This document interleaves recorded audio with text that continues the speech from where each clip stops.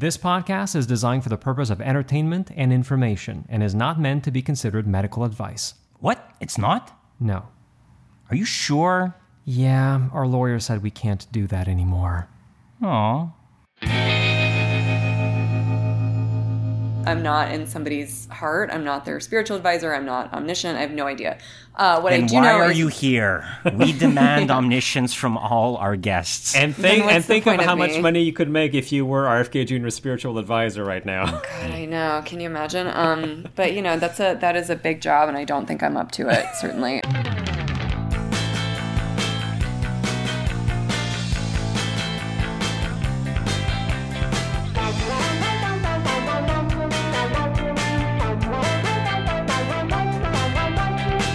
Show about medicine. Like a booster shot for your ears. The guy you just heard is Dr. Christopher Labos. And the other guy is Jonathan Jarry. I'm a doctor, but he's not. Sorry that I did biomedical research instead. Jeez. And we're gonna look at the evidence behind medical topics. And the show is called... Wait. No, I want to say it. I want to say it. No, I want to say it. I want to say it. I came up with it. It's the body of evidence. It's the body of evidence. You totally stole that from Madonna.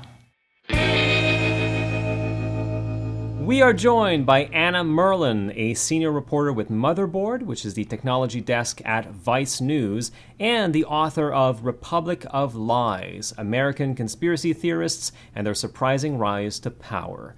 Anna, welcome to the show. Thank you for having me. Welcome. We wanted to get you on the show because you've been reporting on the anti-vaccine movement quite extensively during the pandemic. You also have a chapter in your book about the origins of the anti-vaccine movement and its resurgence following the publication of Andrew Wakefield's fraudulent paper in the late 90s.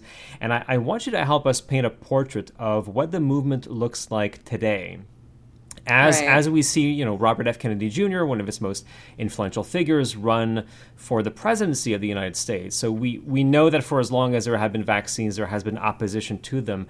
But who would you say were the main figures of influence in the anti-vax movement in the early aughts, post-Wakefield, versus who they are now, post-COVID? Right. So I think that in some ways, some of the figures have stayed the same. The people you'll see speaking, for instance, at anti-vaccine conferences tend to be the same people year after year. If you check out the speaker list at some place like Autism One, which is the biggest sort of anti-vaccine conference in the country. But at the same time, especially post-COVID, the anti-vaccine world has gotten bigger. It's gotten more diffuse. There are more people cashing in. And I use that phrase deliberately. These are people who have made a lot of money, either, trying to become kind of self-styled media personalities, selling their version of medical consultations, because, of course, none of these folks who hold themselves out to be physicians take insurance. And, in a variety of other ways. Yeah, that's one sort of commonality, is that none of them take insurance, which I'm sure is coincidental, right? So some of the big players today are Del Bigtree, who might be familiar to a lot of your listeners. He was a producer on a show called The Doctors, and then made Vaxxed with Andrew Wakefield. There are also people who promote specifically ivermectin as a, disputed and unproven treatment for COVID. And then the course of doing that suggests that vaccines are unsafe. Those include people like Pierre Corey, who I'm sure you've heard a lot about. And then there are folks who are kind of straddling both the anti-vaccine world and sort of the new age, what is sometimes termed like the conspirituality world. So people like David Avocado Wolf, who's like a huge kind of new age influencer who also has become a big player in the health freedom and sort of vaccine suspicion world. So the anti-vaccine world right now is really big. It's really diffuse. There are tons of players. There are tons of people competing for attention, to the point where occasionally I will write about like feuds in the anti-vaccine world, which was not something that you could usually do for a long time. These huge points of disagreement and furious accusations of betrayal and double dealing and being a secret agent, which is happening more and more now. Yeah, I was going to ask you. So, anti-vaxxers in general have been very good at building these coalitions and supporting each other. You see them on each other's shows, or they're all interviewing each other. But it can backfire. And so you've seen examples of this kind of internecine fighting. Do you have any examples to give us? Yeah, so a really good one a very fun and very silly one was about snake venom. So some people might remember that last year, a far-right podcaster named Stu Peters produced this movie called Watch the Water, which basically made the case that both COVID and COVID vaccines were derived from snake venom, and that king cobra venom was being pumped into the water to sicken humanity and imbue us with sort of satanic anti-human DNA, and somehow COVID and COVID vaccines were also involved, right? Yeah. Stu Peters then went on to make Died Suddenly this year, which is another sort of viral anti-vaccine documentary. I'm sorry, that came out in December. It's been a long year. And since then, he's made Final Days, which is even more satanic in its presentation. Yeah, exactly. And so what has happened specifically with Stu Peters' documentaries is that they tend to be controversial in the anti-vaccine world, with some people saying, you know, this is so poorly researched and it's filled with so many logical fallacies that clearly it's meant to make us look bad. You know, so you'll see people like Larry Cook. Yeah, so Larry Cook, who's a big player in the anti-vaccine world, he used to have a huge anti-vaccine Facebook group. You know, other folks like David Icke, who's a very old school sort of conspiracist. You'll see them kind of coming out against films like Died Suddenly and other Stu Peters properties and saying, you know, this David person Icke, is... really? Who believes in reptilian, shape-shifting aliens having taken over the world? He thinks that Stu Peters is going too far? He shared a post on Telegram written by another kind of lesser-known conspiracist, kind of anti-vaccine figure, basically suggesting that Died Suddenly specifically was designed to make the movement look bad, was, you know, meant to kind of subtly implant in readers' minds that this movement must be very silly. So it's been really interesting to watch, and I'm actually writing about it happening again, interestingly, in another form of the corner of the conspiracy verse. There's just there's so much competition now that if these guys want to get attention, they kind of have to pick fights with one another. I would like to ask both of you if you've ever heard of Hanlon's razor. No. Yes, but I can't remember what it means. And I always have to look up the exact quote, but it's like, never attribute to malice that which is adequately explained by stupidity. So sure. I'm kind of surprised that they're thinking that their conspiracy theory has an embedded conspiracy within it, or I don't know. But that's the thing, is that they do the exact reverse, which is that it's never about incompetence. It's always by design. It's always a conspiracy. It's always sinister. Right. It's never incompetent. They haven't learned that lesson that no, people all over the world can be very incompetent in the jobs that they do, and that often is all you need to explain some of the things that we see. Right. I think that believing in malice over incompetence in a way is sort of reassuring, right? Yeah. You know, it tends to ascribe an order to the universe that is maybe a little bit easier to understand. Yeah, I suppose it's hard for people to accept the fact that sometimes bad things happen to good people for no reason. Right. Yeah. Yeah. It's hard for me to accept. I understand that. You were mentioning Stu Peters and all of these quote-unquote documentaries, and obviously we see a lot of denunciation of the quote-unquote mainstream media by anti-vaxxers, which is a lot easier to do now in an era where the means of audiovisual production have been made much more accessible. It used to be that all anti-vaxxers had were books to sell and events to organize. What does their media ecosystem look like now, and how does it compare to their mainstream equivalents? Oh, it's so much bigger now. I mean, obviously, you know, you have alternative platforms like Gab, Telegram, Rumble that kind of sprang up in, you know, opposition to the quote-unquote mainstream media and as a way for people to get their message out more easily. Now, also, we have Twitter under Elon Musk. They have really changed their rules of moderation. A lot of people who had been previously kicked off that platform for promoting COVID or, you know, elections, conspiracy theories, things like that are back on that platform and using it.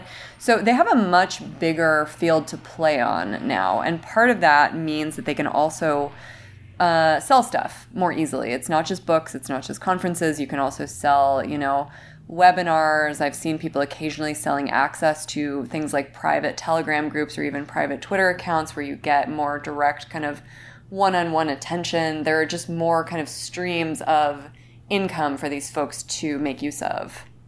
Have you ever watched Del Bigtree's The High Wire? Yeah, I sure have. I'm very sorry. But hey, I watched 14 hours of RFK Jr.'s CHD TV, so I understand what it's like to be in the trenches. But how would you describe his production values? Well, they're very good. I mean, I've seen Mr. Bigtree speak in person several times. Most recently, I think in like February at a New Age conference called Conscious Life. And yeah, I've watched The High Wire quite a bit. You know, he was a TV producer on a mainstream show, on The Doctors. He is very polished. The production values are, I would say, pretty high for an online show. He's very well spoken. He kind of knows what to do in terms of making big gestures, speaking in short statements, you know, being just very kind of clear and direct and keeping things very, very simple. You know, it works. Like, I understand why it looks good to people. So we have these media personalities, but were you surprised to see actual physicians and biomedical researchers suddenly opposing the COVID vaccines and kind of getting caught in the quicksands of the anti-vaccine movement in the past few years? I was. Jesus, that just came out of nowhere. Yeah, I have to imagine that for an actual physician, it must be much more surprising to see. You know, perhaps I had a more jaundiced view because of the world that I cover and not being a doctor, you know. So obviously we started seeing this really early on, and I would say the first place I started seeing it was with nurses. I started seeing a bunch of nurses specifically saying that they didn't trust vaccines, and then eventually also finding my way to seeing doctors saying it. And without being cynical, I would say that some of these folks were not really big players or really famous names before they started promoting kind of contrarian views about vaccines. Yeah. And in promoting a so-called heterodox view and, you know, coming out against basic and, you know, widely supported medical intervention by vaccines, they find a different audience, you know, who are really grateful to them for, you know, saying something different, and feel very heard and are prepared to spend a lot of money to, you know, sit down with them in person, to hear them speak, to buy their books. So for some folks, it can lead to a different kind of celebrity. I don't know if that's why they do it, but it is certainly true that it happens.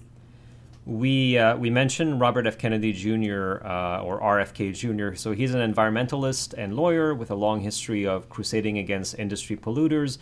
A psychologist named Sarah Bridges convinced him in 2005 that her son's autism had been caused by the mercury in vaccines. And so RFK Jr. has since become a leader in the anti-vaccine movement. He's now, of course, running for president as a Democrat.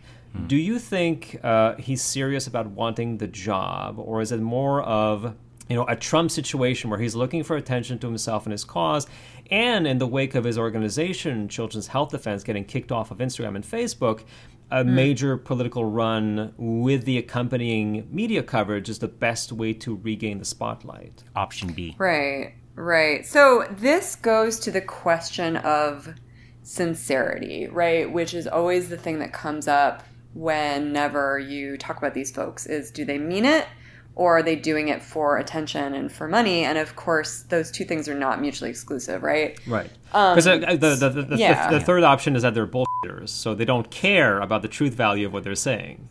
Yeah, so what I always say, and what I will say here, is that I have no idea. I'm not in somebody's heart. I'm not their spiritual advisor. I'm not omniscient. I have no idea.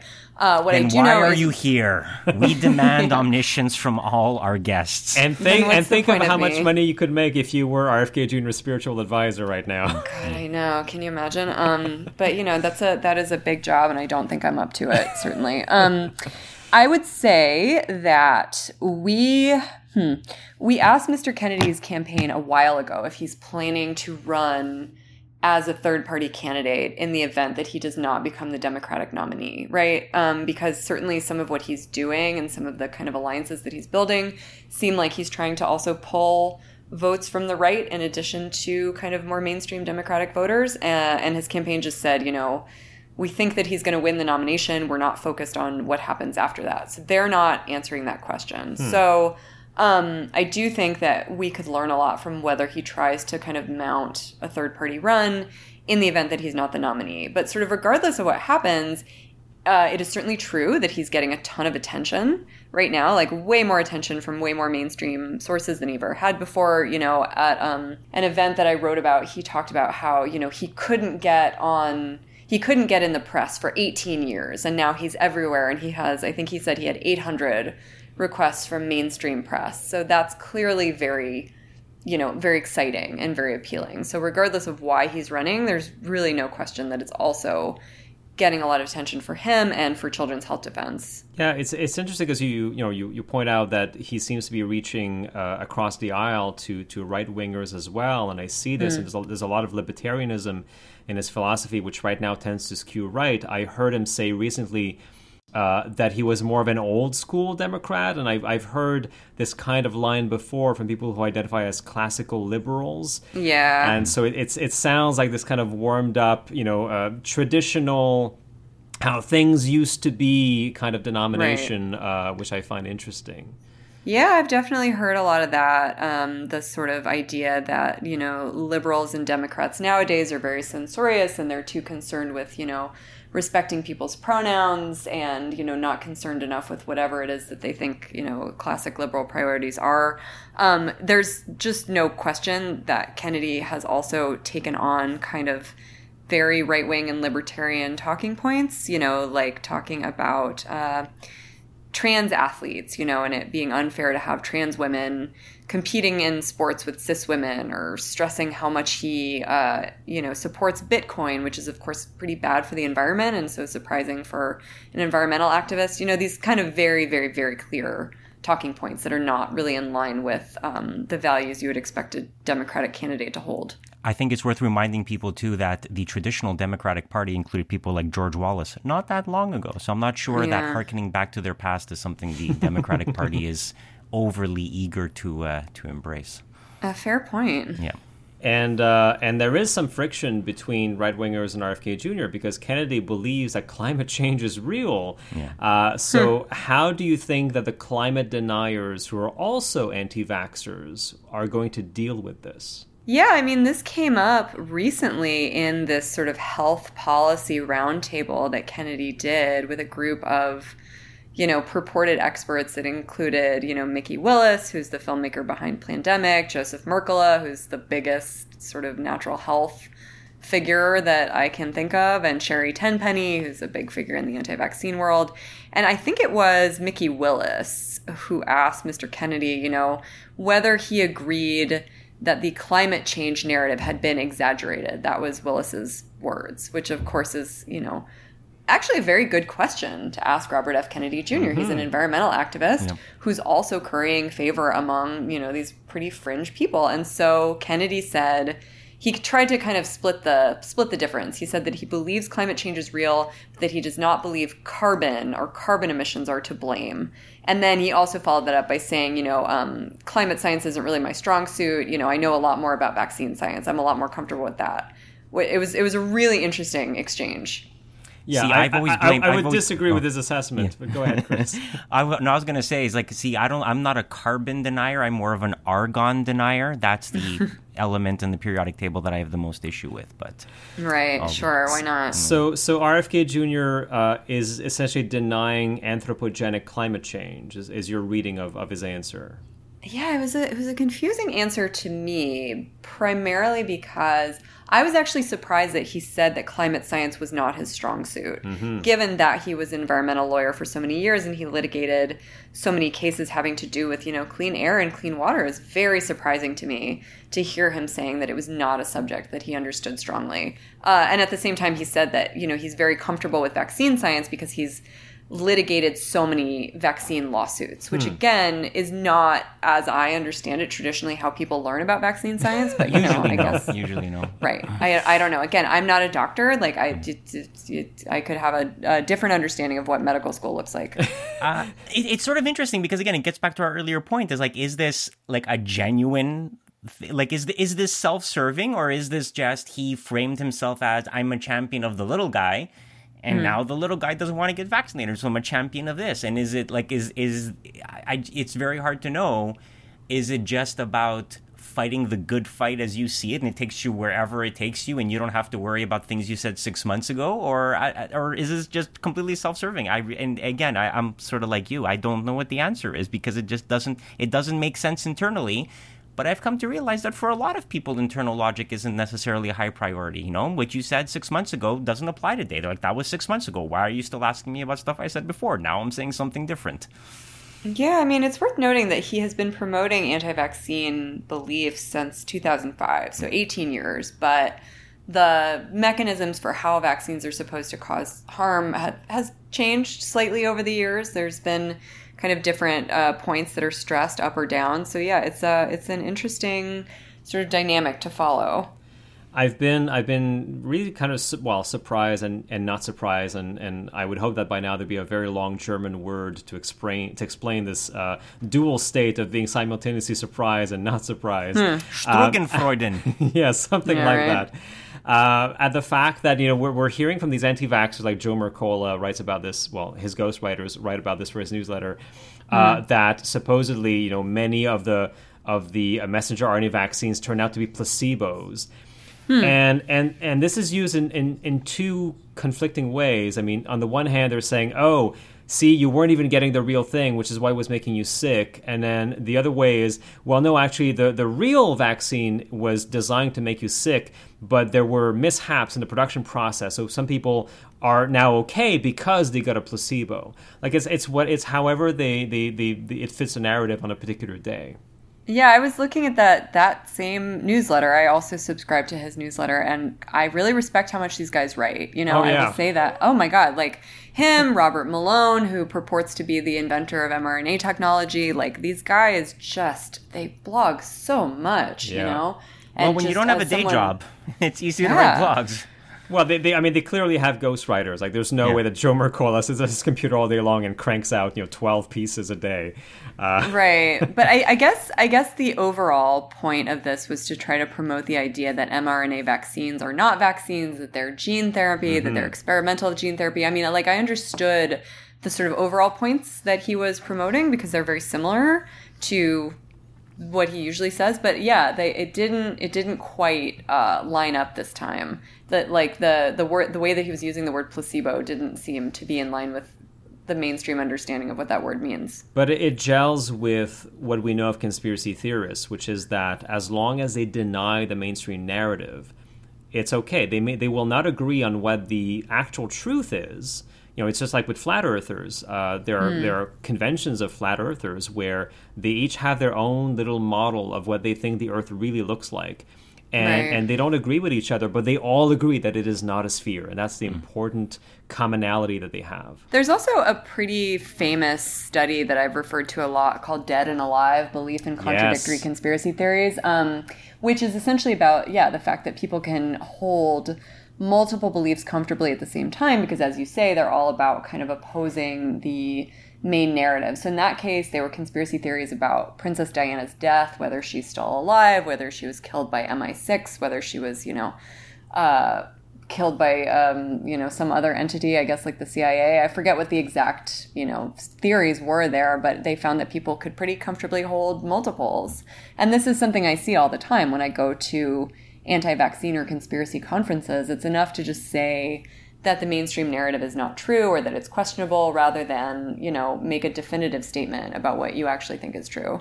For anybody interested in Princess Diana, Mitchell and Webb have a great skit about the Princess Diana conspiracy theories.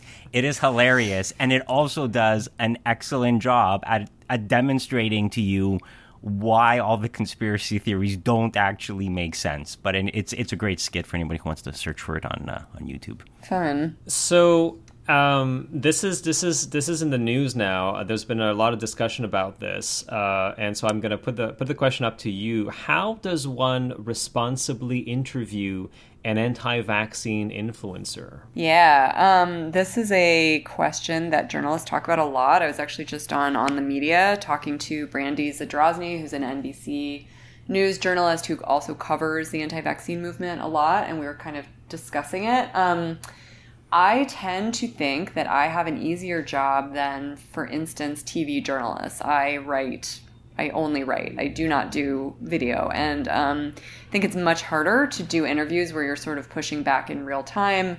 You're contextualizing what people are saying as they're talking. You know, like I think in many ways video is sort of the friend to someone who's maybe trying to promote contested beliefs, let's say. So I always say that there's a few things that you want to do. First of all, you think about why you're interviewing this person at all, the question that you're trying to answer, this sort of, you know, what you're going into the discussion hoping to learn from interviewing them. And the second thing is being prepared to push back in real time. So in the case of, let's say, Mr. Kennedy, he has very specific talking points about things like ethyl versus methyl mercury that he trots out over and over and over. And you should be prepared to respond to those. You really should. And in some cases that can feel more adversarial for some journalists maybe than they're comfortable with, but that's something you have to do. And, you know, the third, of course, is to be prepared at this point for whoever you're interviewing to make their own version of the interview, to make their own content out of it. To, for instance, if you're asking someone for comment via email, to, you know, tweet it out or share it on Telegram with all their followers and accuse you of terrible bias and dark deeds and dastardly whatever. It's very common now, and it's not something we can do anything about. It's something they have a right to do, but it's just, you know, it's something to be prepared for when you're going into these kinds of scenarios, to know that you are going to be, accused of being a CIA agent usually.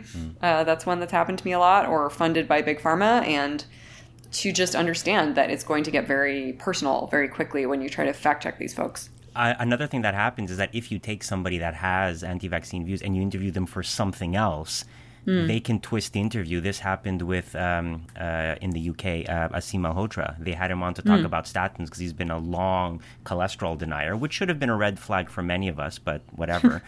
And then COVID happened and he became, you know, an anti-vaxxer, a COVID denier. And so they brought him on to talk about the UK guidelines regarding cholesterol. And about halfway through the interview said, and by the way, the big issue is that the mRNA vaccines are causing all these deaths in young people, and the vaccines are dangerous, and production needs to be stopped. And he just hijacked the interview to spiel his thing. And there's very little you can do about that on live TV, you know, except cut him off when he takes a breath. And that's really the only thing that you have at your disposal. Yeah, I mean, this happened recently with ABC News back in May. You know, they were one of the first places to interview Robert F. Kennedy Jr. after he announced his candidacy. And he, of course, started making false claims about vaccines during the interview. That's what he does. That's his whole thing.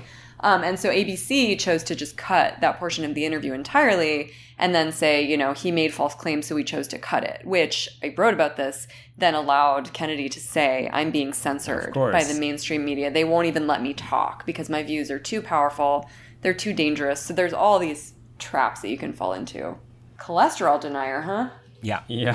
Great. No, that's a thing. If you listen, you should come into my world. There are people who deny that cholesterol is a thing of heart disease. There was a great quote in the I forget where, but it was like, these are the group of people that could travel to Italy and come back with a recipe to put pineapple on pizza. There was something like that. Like it's incredible, the diet books these people write, and it's cholesterol deniers. That's a thing I have to deal with. That's fascinating. I love that. I love to hear about it. I love to hear about a new one. That's great. Wow. Well, if you're looking to interview somebody who's cogent about this, there you go. You have Chris's email. I have a 1-hour PowerPoint presentation on the history of the cholesterol controversy, and it is fascinating to see where a lot of these things come from. It's really historically fascinating.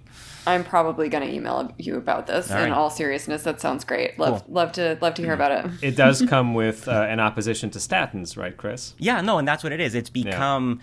It's a fascinating thing. We're not going to talk about cholesterol denialism now, but it's a fascinating thing that it's had its core in, you know, a little bit of ambiguity of the science, and then it sort of crystallized in this opposition to statins. And again, it took on a lot of the similar themes to the anti-vaccine movement.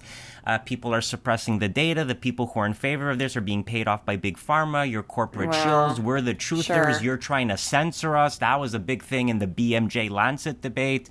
And one of the more prominent anti-cholesterol people, lo and behold, COVID hits, reveals himself as a COVID denier and anti-vaxxer. And you're like, oh, now you start to see where a lot of the similar threads seem to come from. I mean, yeah, and when we talk about this, it also reminds me of course, the kind of vitamin K truthers who claim that, babies don't need vitamin K shots at birth, or fluoride obviously is the most classic example of another kind of purported, medical conspiracy. I mean, yeah, these are very different ideas on the surface, but they come from kind of the same place and the same knowledge about or the same assumptions about how things work. Recently, RFK Jr. was famously a guest on the Joe Rogan Experience. Yes. Spotify, which has a deal with Rogan, seems to not even pretend to care about the anti-vaccine misinformation that he's platforming.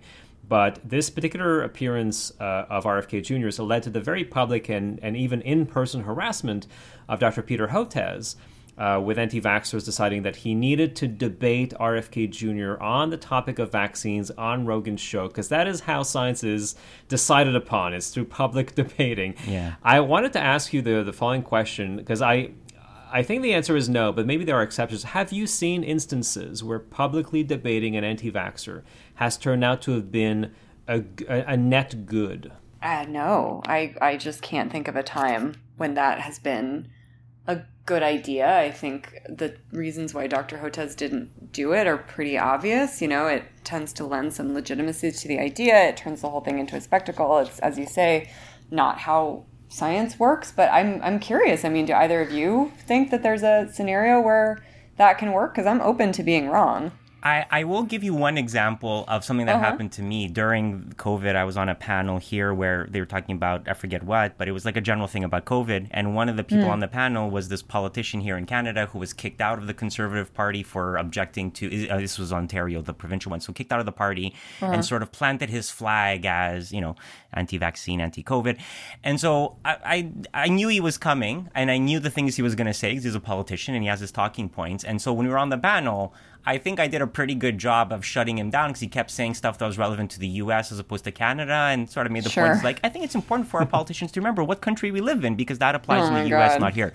And so one of the comments under the video was, you probably should have found a better anti-vaccine doctor to debate Dr. Labus. It would have given him more of a challenge. So I feel like in a situation like that, you can probably do some good in countering what's going to come for the people who are going to watch this. But on a platform like Joe Rogan's, where the people have so thoroughly drunk the Kool-Aid, I'm not sure it will help. But on mainstream news, I think there is a benefit because you need to be there to counter the anti-vaccine messaging.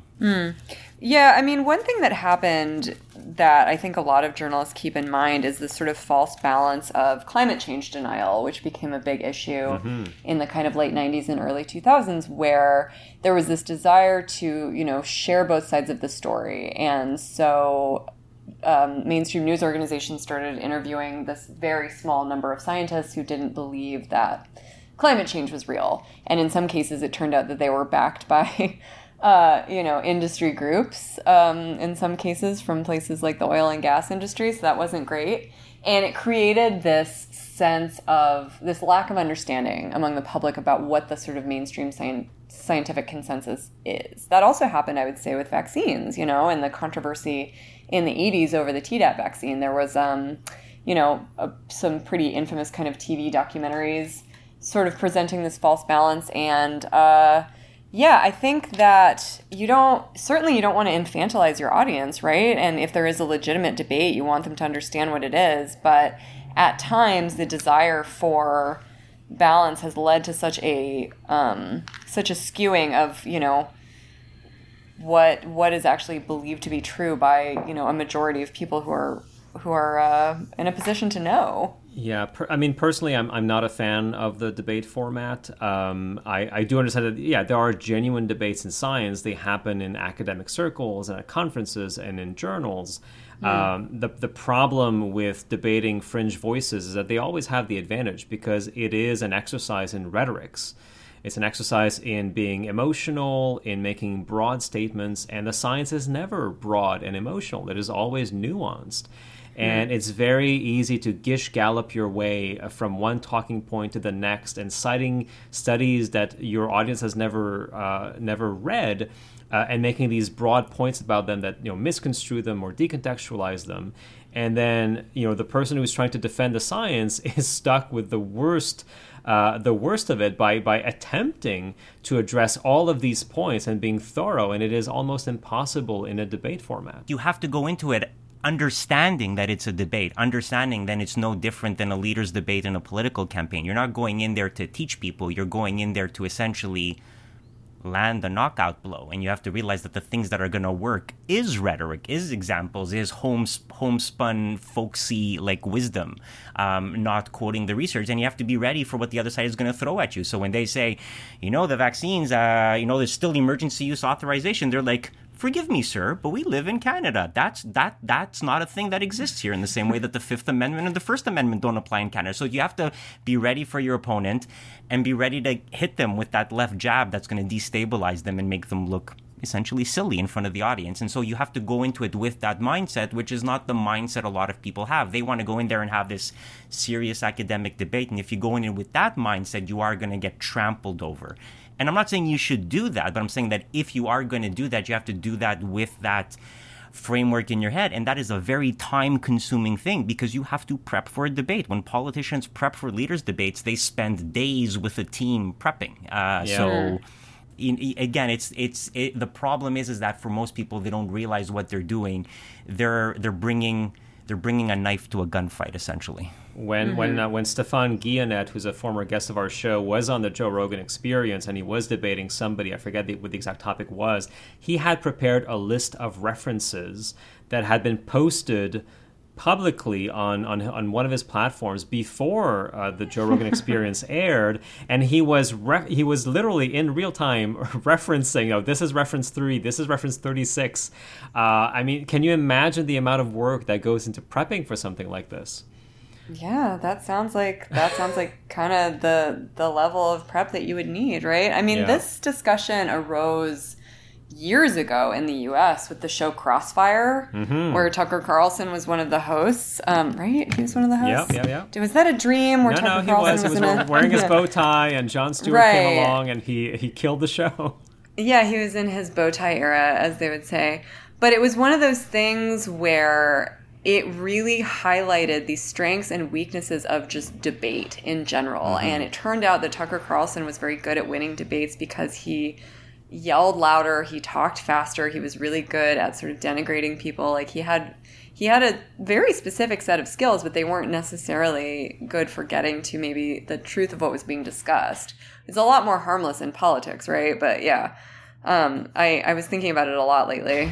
And it is I guess the debate format lends itself better to debating opinions or values, less so facts. And when you're debating science, that's the problem, is that you're debating facts. I will share a story with you. I was contacted by this journalism student a while back. She was interviewing me for a school project, so we did the interview. And then she said, I would like to set up this public debate on vaccines and whatever. What do you think of this? And we had a series of conversations. And I said, look, we can do it.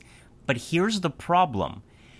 A debate presumes that people agree on a set of facts and then debate interpretation, opinion, strategy, and whatnot. Yeah. The problem you're going to have is people are going to come in and say, all these young athletes are dying because of the vaccine. All these soccer players have died. And no, they haven't. And so, and I told her, well, the only way to do this is if you want somebody to bring the information, then we can have an offline sharing of information back and forth, settle the data, and then the debate is essentially going to be the final debriefing. That kind of format could work if we worked out the details. And she said, okay, let me think about it. And she eventually acknowledged, no, there's no way to do it, because the people who are going to come and debate you, it's not a debate. They just fundamentally don't believe anything you say. And there's no going to the truth there, because somebody has an entrenched position and they just want to yell at you and, sometimes shout hurtful and, demeaning things to you, which is what increasingly has happened, especially online. Right. You can't sort of stipulate to a shared set of facts and go from there the way you could in, say, a court case, where you do stipulations. Yeah, that's an interesting problem. I don't know what journalism school would ever sanction a project like that. I'm real curious about where she got that idea. We'll tell you once we're done recording. Yeah. No, listen, I think it was an interesting idea. And she's a student. She was like, oh, let me think about this. And then in the end, she was like, no, I see why this is not going to work. And that's fair. And, it would have been interesting to see, could a model for what essentially would have become a debunking exercise. That's how I was sort of seeing it. But, it's like, I don't know how it would have worked practically speaking. And the fact that it didn't work probably shows you that it probably can't. That's really interesting. Huh. Wow, a real learning moment for everybody. So I recently watched a week's worth of RFK Jr.'s, quote-unquote television channel, as I was saying, because Children's Health Defense makes shows under the CHD TV umbrella. And I feel like you need a hobby, Jonathan. I feel like you need other things in your life. It's my job. And what struck me, and this is to echo what you were mentioning earlier, Anna, is that you can't just say that Robert F. Kennedy Jr. and his anti-vaxxers are simply against vaccines. They believe all sorts of grand conspiracy theories, and what they offer as solutions often boils down to prayers, like to literal religious prayers. And this, as you mentioned, has been called conspirituality. We've had Matthew Remski from Conspirituality on the podcast a few years ago. I wanted to ask you, have you seen any anti-vax influencer recently, not from 20 years ago, but in the current era, who does not have a conspiritualist worldview, who strictly has issues with the safety of vaccines, but appears otherwise to be sane and rational in other aspects of their public life? That's an interesting question. Well, I can't speak to anybody's sanity, obviously. I'm sure that everybody considers themselves to be eminently sane, as do I, and I wouldn't take that away from anybody. I guess what I would say is that I've written about this quite a bit. The amount of overlap between different kind of conspiracist worldviews is very high at this point. It's very rare to have like one little corner that you're in, for instance, vaccine safety, and it doesn't go anywhere else. So we see that with people like Robert F. Kennedy Jr. We see that, that's a really interesting question. I guess another way of thinking about it is that, like, is there anybody who has just one thing that they focus on and they don't go outside of that? It's much easier for me to think of examples of the other way around. Right. For instance, Larry Cook, who obviously is this big anti-vaccine activist and has been for years, during COVID became extremely enamored of QAnon and was promoting sort of QAnon ideas on places like Telegram. And so that I've seen much more frequently than I've seen people kind of staying in their lanes and sticking to one topic. I'm sure maybe once we finish recording, I'll think of someone who is a single issue guy, but it's quite rare at this point. The two names that popped into my head as I was formulating the question is they're two buddies. There's Dr. Vinay Prasad and Z-Dog MD, who, as far as I know, don't have any kind of outward spiritual practice that they preach on their podcasts. They don't seem to have embraced this kind of conspiritualist mindset. But Chris, do you know of any other anti-vaxxers who don't seem to have gone like Christian Northrup talking about the age of Aquarius and playing the harp and talking about angels and prophecies? I mean, you do see it with the medical people that have become anti-vaccine, anti-COVID, but I don't know if that's because they don't think that way or because they don't express that belief. Right. I think a lot of medical people stick to the medical thing because that's what they know, and that's what, when they have an online presence, that's what their followers are looking for. Their followers would be turned off if they started talking about politics, and they might be afraid that they're going to alienate some segment of their population if they start saying certain things. So I think what happens a lot of times is that we simply don't unmask those pre-existing beliefs. And again, just to harken back to the cholesterol deniers, again, maybe in retrospect, not that surprising that people who denied the evidence about cholesterol linked to heart disease would then turn around and deny the evidence that COVID-19 is caused by a virus and the vaccines prevent infections and prevent severe disease. So it's like I think a lot of these times the substrate is there and it just takes a trigger to unmask it, and we just don't see it. That's why it's not made manifest publicly. Anna, have you been following Brett Weinstein and his wife? Yeah, I have written about them a bit, yes. Are they, because I mean, I don't watch their NPR-sounding podcast, the Dark Horse podcast, but I do see clips from it once in a while. And they seem to be kind of very granola, bordering on New Age. But have you seen them become like full-on conspiritualists, or are they still just denying the science? Well, I am mostly familiar with Bret Weinstein and Heather Heying for their ivermectin advocacy, I would say. That's kind of the main thing that they started promoting after leaving Evergreen University, where they used to work. And, obviously, when you start promoting kind of medical alternative facts, let's say, you don't tend to stick with just one thing. But I would definitely say that I don't think that they're, for instance, super into New Age stuff or angels or things of that nature. And I do know what you're talking about, because whenever I go to a conspiracy conference, I see a lot of New Age stuff and, angels and other realms, and vice versa. Right. At New Age conferences, I see a lot of anti-vaccine stuff. So those two things bleed over. I would not say that I've seen that a ton with Weinstein and Heying. I mean, they tend to, Ms. Heying specifically talks about herself a lot as a biologist, but one thing that has happened is that both of them have been talking much more about trans issues and sort of opposition to things like gender confirmation surgeries, hormonal or surgical interventions, which I've written about this a bit, that has become a bigger feature in the anti-vaccine and conspiracist world generally, just this sort of opposition to gender confirmation, this sort of conviction that transition or transgender people are, in some way unnatural, a danger to the youth. I mean, I'm definitely seeing a lot more of this kind of heavy anti-trans rhetoric, even though I'm sure that they would not describe it that way. Yeah, that's good of you to highlight. Anti-vaxxers often accuse those of us who are pro-vaccine of being in it for the money, of receiving funds from the pharmaceutical industry. We've discussed this a little bit. Of course, what is implied is that they are doing it out of the goodness of their heart. So I wanted you to tell our listeners, how profitable is the anti-vax industry and how is the money made? Right. So as we were talking about, I think before we went on, one common feature I see among vaccine skeptical physicians, let's call them, people who either promote an alternative vaccine schedule or, don't advocate for vaccination at all, they tend not to take insurance. Right, they charge. You're going to pay cash if you're going to go see them. Right. That's medical a pretty, freedom.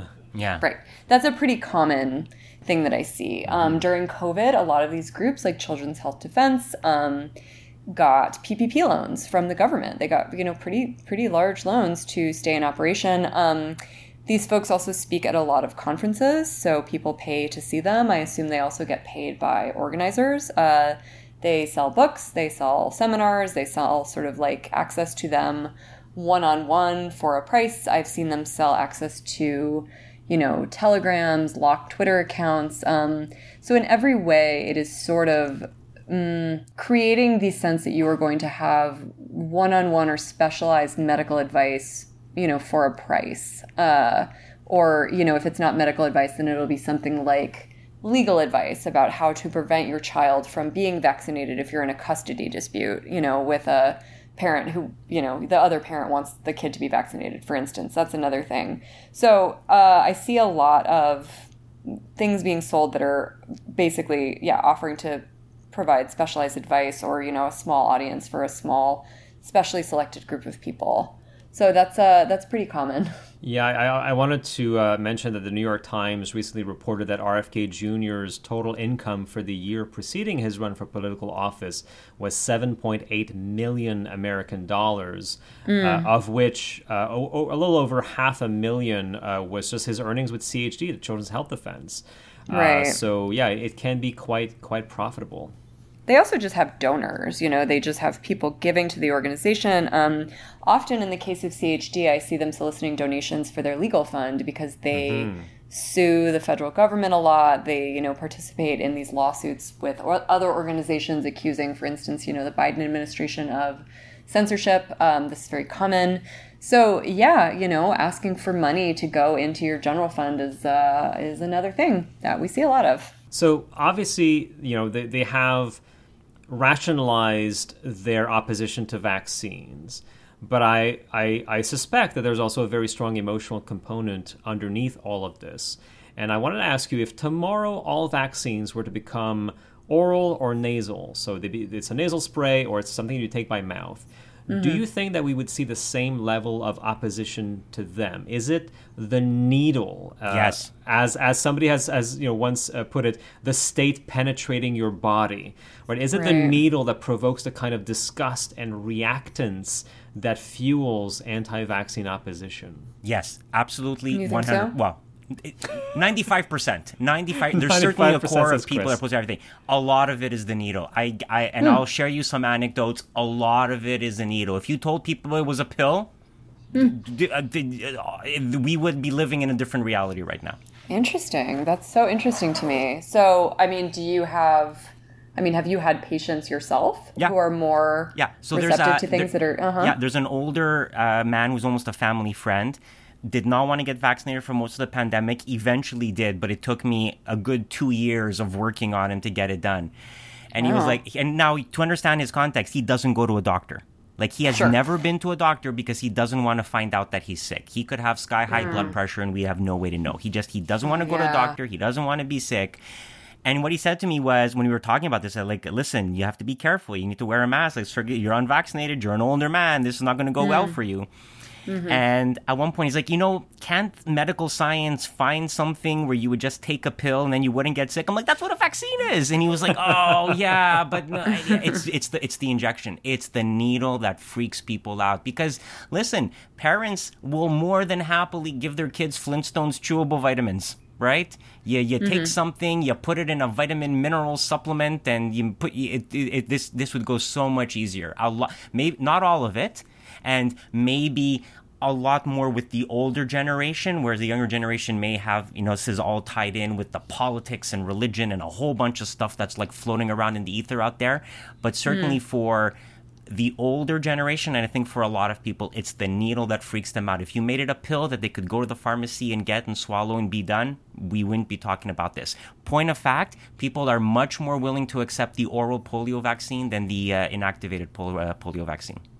Interesting. Yeah, I mean, you have to wonder, though, how much of this is that the anti-vaccine movement has been active for so long and has so successfully seeded these fears that... people just trust something that doesn't look like a vaccine anymore. Yeah. Like it just, maybe it's sort of a chicken and an egg argument. But yeah, again, vitamin K, apparently, again, from the same article that ran in the New York Review of Books that I think about all the time about vitamin K deniers, people are much more likely to accept it for their babies in an oral form than in a needle. Because it is often wrongfully portrayed as a vaccine, by anti-vaxxers, because there's a needle. And it's the needle is what makes it a vaccine, which is And here's the other thing. One of the other things that we do with babies, we put an antibiotic ointment on their eyes to prevent eye infections, which has a lot less evidence supportive of it, and it may have actually fallen out of practice, but it was very common when I was in training. Nobody has a problem with that. Because it's a gel that you're putting on the eyes to prevent eye infections. People get it, right? They've put creams on their skin, and they're like, I understand what this is. It's practically baptism. Yeah, listen, I think a lot of it is the need, and we've seen people, pro-science people putting a lot of social media posts about why is this an injection? Why isn't the flu mist? Oh, the other thing, the flu vaccine. When flu mist was available for kids, and when it came off the market in 2018 and then came back, there was a lot of things. It was like, oh no, we need a nasal spray for kids because kids are afraid of needles. In reality, when you survey kids, it doesn't really make much of a difference to them. But parents cannot tolerate the idea of a needle going into their child, and you tell them it's a nasal spray, and they're like, fine. Even though it's essentially the same vaccine with roughly equivalent efficacy. But again, I think it's the emotional aspect of seeing a needle. Wow. I mean, and also I've written about this a bit. The anti-vaccine movement really weaponizes the sort of language of and fear of regret. The idea that an injection is something that you can't take back, even though obviously like other kinds of medicine, when you swallow them, you also can't unswallow them. But for whatever reason, maybe because somebody else is injecting you, maybe that's the thing, is like this sense of not having total control over the situation. Like if people were able to self-administer vaccines, they would trust them more. Yeah. Who knows? It's an interesting question. It's not one I've thought about a lot. And yet people love diamonds, and diamonds are also forever. So indeed they are.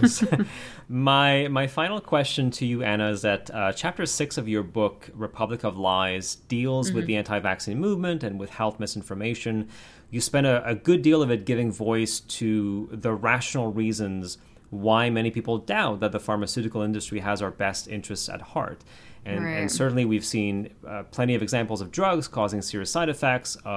We've seen contaminated vaccines. I'm thinking 100 years ago, before regulations were a thing, that was a big big issue. There were immoral experiments like the Tuskegee syphilis experiments. Pharmaceutical companies are not evil, but they exist within a capitalistic framework which provides them with bad incentives. I wanted to ask you, how do you personally wrestle with that, with the wrongdoings of the industry on the one hand and trusting the safety of their vaccines on the other? Yeah, I mean, this is especially true in a U.S. context, right? Because there are a lot of medical conspiracy theories in the United States, and I think that is very closely tied with the fact that we have a very opaque, very expensive medical system. You know, people in this country go into debt and ruin their lives because of medical debt. You know, we have a very low trust in our medical system for a reason here. And so I think that is often closely tied with people's distrust of things that come from seemingly the medical system, like vaccines. You don't see some of this or the same level of this in, say, the UK, where there's an incredibly high degree of trust in the NHS. So when people say to me, you know, how can you possibly be on the side of a pharmaceutical company? Like, I'm not. I'm just simply not. You will never catch me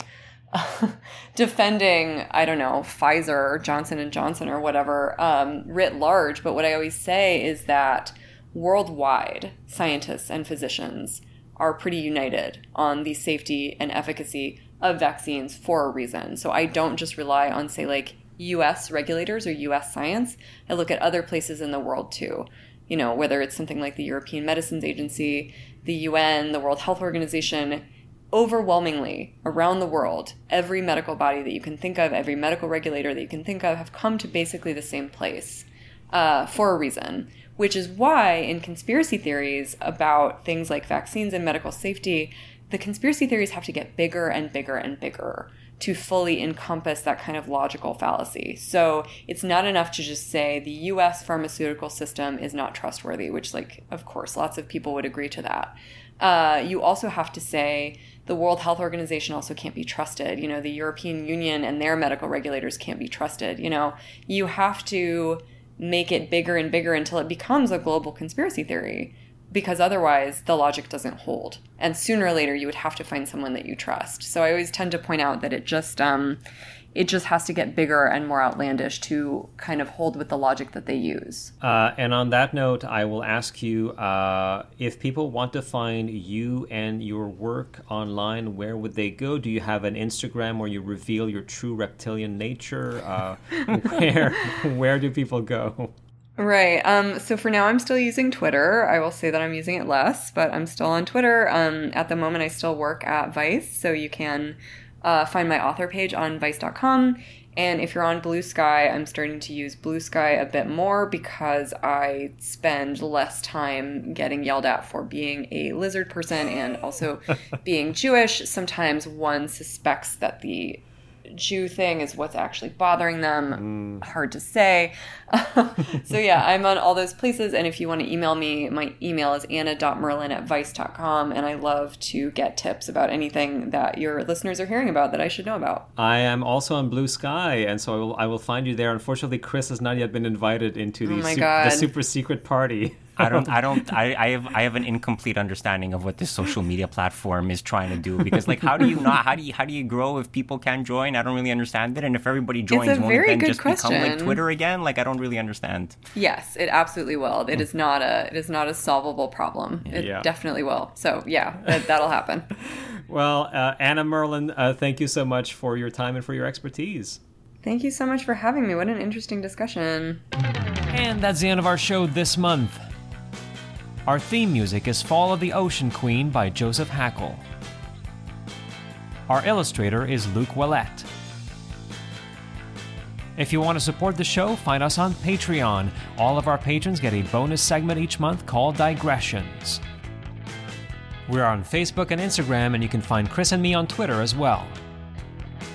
Our website is bodyofevidence.ca. The Body of Evidence is not affiliated with the McGill Office for Science and Society and is a production of 1254-0851 Canada, Inc. And when trying to decide if a study is good or not, remember the Body of Evidence creed. A study in mice is not a study in people. Coincidences are easy, proving causation is hard. Scientific studies are like movies. Some are just bad. We can't stop at a single study. We have to look at the Body of evidence.